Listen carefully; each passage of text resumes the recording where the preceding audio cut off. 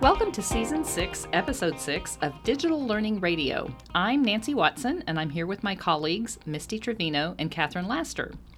In this season, we're focusing on caring enough to step in for equity, care enough to spend some time in self-work, care enough to get to know your students for who they are, care enough to consider that your efforts toward equity matter. Today, we are talking to Beth Dolliver, one of Region 10's instructional designers. Beth is going to talk about some equity issues that accessibility tools can address. Welcome, Beth. Thanks. Glad to be here. Tell us a little bit about how you came to your role at Region 10. Well, I came from Collin College, where I was an instructional designer, and before that, I was at UNT for 13 years, also as an instructional designer. How did you get into the whole accessibility thing? I guess that's sort of part of being an instructional designer these days. It is. Has that been the case the entire time that you've been an instructional designer? No, it was actually when I started at Region 10 that it became an issue that we needed to make sure that everything was accessible to all. It's a process. Beth, some of our listeners might be wondering what accessibility means when we talk about instructional design and e-learning. What's a good definition that might help us understand accessibility a little better? Accessibility means the ability to access. It's in simple terms, that's what it means. One way to think of it is that everyone is temporarily abled. So as you are creating your materials and you're thinking, well, nobody will need it this way, everyone is temporarily abled. You can change at any moment if you fall down the stairs, break your arm, if you wake up and can no longer see, even if it's just a temporary issue. It means that you have created the way for people to access. I love that term, temporarily abled. Yes, it's a mind-blowing term when you think about it. Since we're talking about digital tools and with teachers and our educators, we know that a lot of educators are moving towards blended learning environments, and they're using Google Classroom, or they're using Canvas, or they have communication tools that are media, or they're including multimedia in their newsletters and things like that. So in reality, teachers are becoming kind of like instructional designers, and they have all this content online. So what are some tips, or what are the top things that you wish teachers knew about accessibility as they're working in these digital environments? That's an excellent question. There's so much to think about. There's so much to know and understand, that some of the basic things that I started out making sure on everything, because this is a process. Learning about accessibility is a process, and you're not going to learn it overnight. So the first things to make sure are color contrast. That's a super easy thing to do. Red and green on a background doesn't work. Red text on a green background, you can't see it. Your colorblind students may not be able to see it. Your parents may not be able to see it. You need to make sure that there's enough contrast in the colors that can help them with reading. Making sure that the size can be increased. Don't lock your font sizes. Make sure that if you're on your screen and you're hitting the plus key to magnify your screen, that the size is actually increasing as well. Make sure that you don't have too much, if you're showing like a Google Slides or a PowerPoint, make sure you don't have too much text on a slide. You can also check with screen readers. There's a free one called NVDA, and you can download that and listen to it just to see, because you may have some parents at home who are needing that. So just listen to it, make sure that it reads through it the way you want to. Make sure that everything is keyboard friendly. So make sure that you have your tab orders. If you're using Microsoft Word, use the headers so that everything is correct. Use the titles correctly, because it actually puts it into a format that can be read by the screen reader. Otherwise, the screen reader is hopping all over the page and it doesn't make sense. So to back up, just in case someone is not even aware what a screen reader is, can you describe that? Yes, a screen reader is a tool such as NVDA, or a paid version of something like that would be JAWS. What it does is that it reads what's on the screen. That is very much just what it does. A person who is visually impaired will go to the screen with the tool, and the reader will actually read it to them so that they can hear what's being said instead of reading it. I love that this is kind of looked at through a graphic designer's point of view. I'm a wannabe graphic designer, as I always say, and I have several graphic design sessions where we talk about color contrast and font and text, but I've never talked about the importance of it and how it relates to accessibility. So that's something that's really been eye-opening for me, and something that I can incorporate into my graphic design sessions as the why behind very much the so. prettiness of everything. Great point, Misty. And we have just been talking about, as professional developers, making our presentations even better and using those same tips. You're so right. That's a great point for accessibility. So Beth, you talked about headers also, and that was actually one of the first changes that I made when I tried to make my Google Docs more accessible, because I was using bold text and just increasing my font size. So what's the problem with that? What that does is, for the screen readers, with the headers, if you're using the style guides, and I use the style guides more in Microsoft Words, because for me that is what goes into my programs. And so by using the style guides, when a screen reader comes in, it knows where to go. So it's not reading just from left to right. It knows a header means it classifies it as important. Okay. So then it will read the text below. And then you might have a subheader, which gives a little bit more context, a little bit more information. But it's important, if you're doing those, to just make sure you're using the style guides that are provided. In Word, it's under the style. And under Google, it is under normal text, and they're heading 1, 2, 3, and so that's what I first started doing. So this season we've been talking about equity. Can you talk a little bit about how accessibility is an equity issue? Accessibility is a huge equity issue. Everyone suffers from something at some point. It goes back to that. Everyone is temporarily able. By not having stuff available to your visually impaired, your auditory impaired, your cognitive impaired, or your physical impaired, you are shutting the world down for them. You are making their life more complicated. You're not opening up the world. So at that point, it becomes an equity issue, is that they are not able to receive the same information as what appears to be a normal student. Okay, and what I hear you say is that maybe there are 4 different categories that need to be addressed with accessibility. So could you just say those one more time? Yes.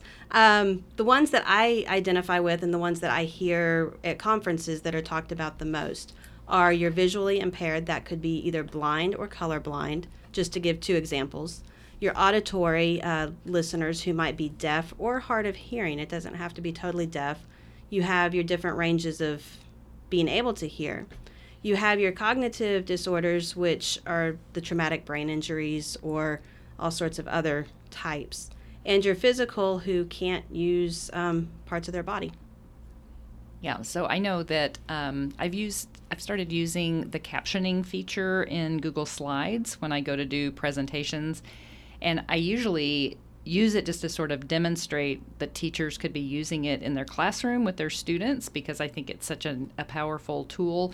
But I've had several teachers come up to me at the end and say, I myself am hard of hearing, and I cannot tell you what a difference it has made to have your presentation have those captions. And it's an easy thing to do, and we can put in the show notes how teachers can access that. And I know Microsoft PowerPoint has that as well. Well, okay, and so then that reminds me of something I retweeted yesterday. Is one of the rules that we've learned as presenters: always use the microphone. And something, Beth, that you're talking about being temporarily disabled. You may be in a presentation hall that you're sitting on row 100 and you can't hear the speaker, or you may be sitting under the air conditioner vent, or there's someone who is talking, whispering loudly behind you. And so one of the rules I've learned is if they offer you a mic, say yes, and it's not just for the hearing disabled. Right. It helps for everyone. And like what you were talking about with captions, it's actually encouraged in classrooms, if you're watching videos or anything like that. I also work with Discovery Education and their training for districts who are using that. And it is highly recommended, if you're watching one of their videos, to turn on the closed captioning, because it brings the literacy in the auditory, the fluency, so students are better able to learn. They see it and they hear it at the same time. So, great. Yep. Okay, well, so talking about the visually impaired, we saw that last week Domino's was just sued because their app was not accessible. They were applying to the Supreme Court to rule that ADA did not apply to websites and apps, but now everything has to be accessible. So the Supreme Court said, yes, this is going to apply. So what does the law actually say about accessibility requirements? There are a lot of laws that apply to it. You have your 508 and your 504s, where you are required to have everything be accessible. The Domino's is the most recent. There's a Winn-Dixie case where they got in trouble, where Winn-Dixie, the grocery store chain, got in trouble for having a link to one of their outside sources, and their site, the outside source, was not accessible. So it went to the Supreme Court that Winn-Dixie was responsible for that site not being accessible because they were advertising it. So you have to take into consideration not only sites you create and you use, but sites that you link to. That's why a lot of our sites say you are going to an outside source, to kind of put that distinction of we can't mandate that they have theirs, but you may still find this resource usable. Well, and I think Google Sites now does that as well. If you link to an outside site, you sometimes get this little pop-up, now leaving this Google site. Is this where you want to go? So I've seen that there. So if, say, a school district, maybe a teacher had a teacher website, that site itself was accessible, as long as that teacher had a disclaimer of some kind saying this is a link to an external site which may or may not be accessible, or whatever the language would be, would that teacher be in compliance if he or she called attention to the fact that the outside link was potentially not accessible? That is a great question, and it's one that I would actually recommend that they talk to their school administrators and their school lawyers. Yeah, I know a lot of school districts have had a lot of attention about the lack of accessibility on their websites, and I think a lot of teachers are trying hard to get into compliance, but don't really understand the necessity or maybe the empathy that is required to understand why this is such an important issue. Mm-hmm. I would agree with that. So when I was talking to you about this episode, you gave an example of maybe a student might not need things to be accessible, but maybe one of their parents is either permanently or temporarily disabled and maybe a visual impairment. So what might a teacher need to know about materials that might be being sent home? If you have a student who has a blind parent and you send home a weekly note in the newsletter, the parent can't read it. They can't. So if you send it to them via email, they can use their screen readers to go through and hear the information that is being shared. If you are sending home notes through the student and you think the parent's getting them, you may want to consider having it sent via email as well, or giving them a call. I mean, if they're hard of hearing, they usually have a TDY phone, so that somebody is translating through a different type of device, whether it's Braille or whether it is a visual screen, so that they can still see and hear what you're saying. But to make sure that the parents are getting the information you're sending home, I would use email or give them a call. And I thought it was interesting that teachers need to think about not only their students, but about their students' families as they are making these accessibility changes in their materials.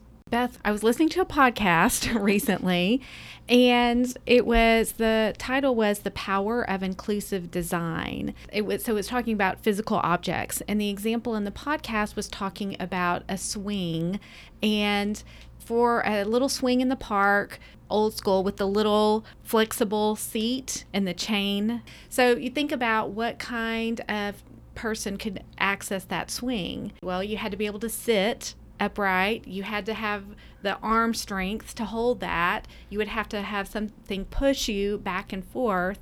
And that just completely opened my eyes about thinking about the accessibility. So can you think about something similar in the online world of how we're considering these online pieces? So yes, in terms of the online, if you're talking to someone who has like the physical disability, you would use the keyboard controls. When you develop something using your style guides, you should be able to, on your computer, you should be able to just hit the tab key to move to the different segments and sections within your document. And that's a simple thing to test, is you just start hitting tab to see what lights up and where the mouse goes. So I think that with the online piece, it's not just a physical disability, but what about if I break my arm? And that goes back to, being able to use your other arm with the tab. It goes to being able to use like the stylus, if you have to tap the screen. Oh. If you are able to use a screen reader so that you don't even have to touch the screen, there are some computers that respond to voice commands. You have your Alexa. So a lot of systems are starting to move towards where you can have just voice activated controls. And I know that there was a student in my former district, at least one student, who used eye controls to, just physically to look at the screen, and that was how the student was able to move through a document, because the physical impairments were so severe that was that student's only option. Right. Well, which goes to assistive technology. Yeah. I mean, there's so much assistive technology that if you have someone with a certain physical type, and maybe you talk to our special pops, they can actually recommend specific things that would help.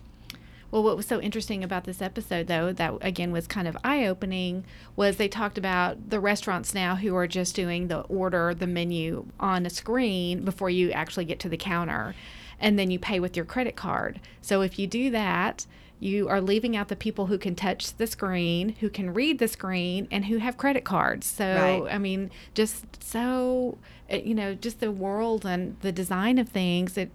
Like I said, that episode was very eye-opening for me, thinking about the accessibility. And so when Region 10 said we have to make everything accessible, it was at first frustrating for me. Yes. So... and I am sure other teachers are feeling like that in the districts too. I'm not going to lie, it was frustrating for me.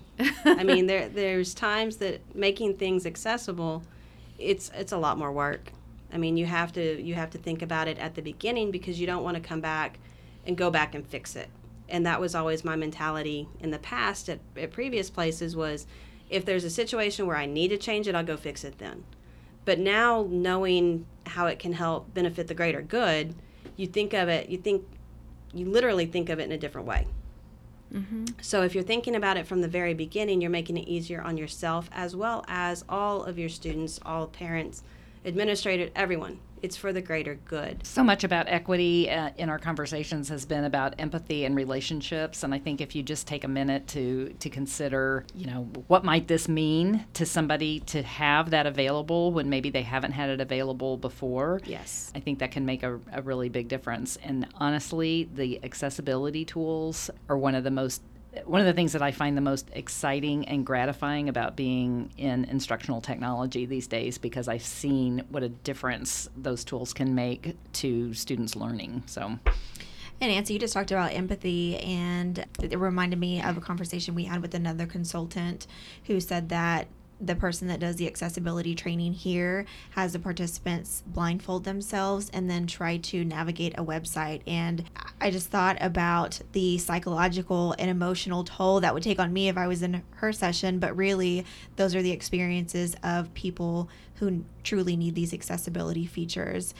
Can you talk a little bit about talk a little bit about the psychological and emotional toll that having things accessible might take on people? It closes their world. If you don't have access to something, you're not getting the same experience that another peer might be. Taking it beyond like the online environment and online classes, like the wheelchair ramp. Those are a necessary part for those in a wheelchair, because without them, they are physically not able to go everywhere. They are blocked, or they're getting dropped. I mean, it's not a good situation if there's not a ramp. So taking that into the online, if you don't have that ramp for people to be able to come in and participate, their world is closed. I mean, and for some students, they may not know that their world is closed until you open.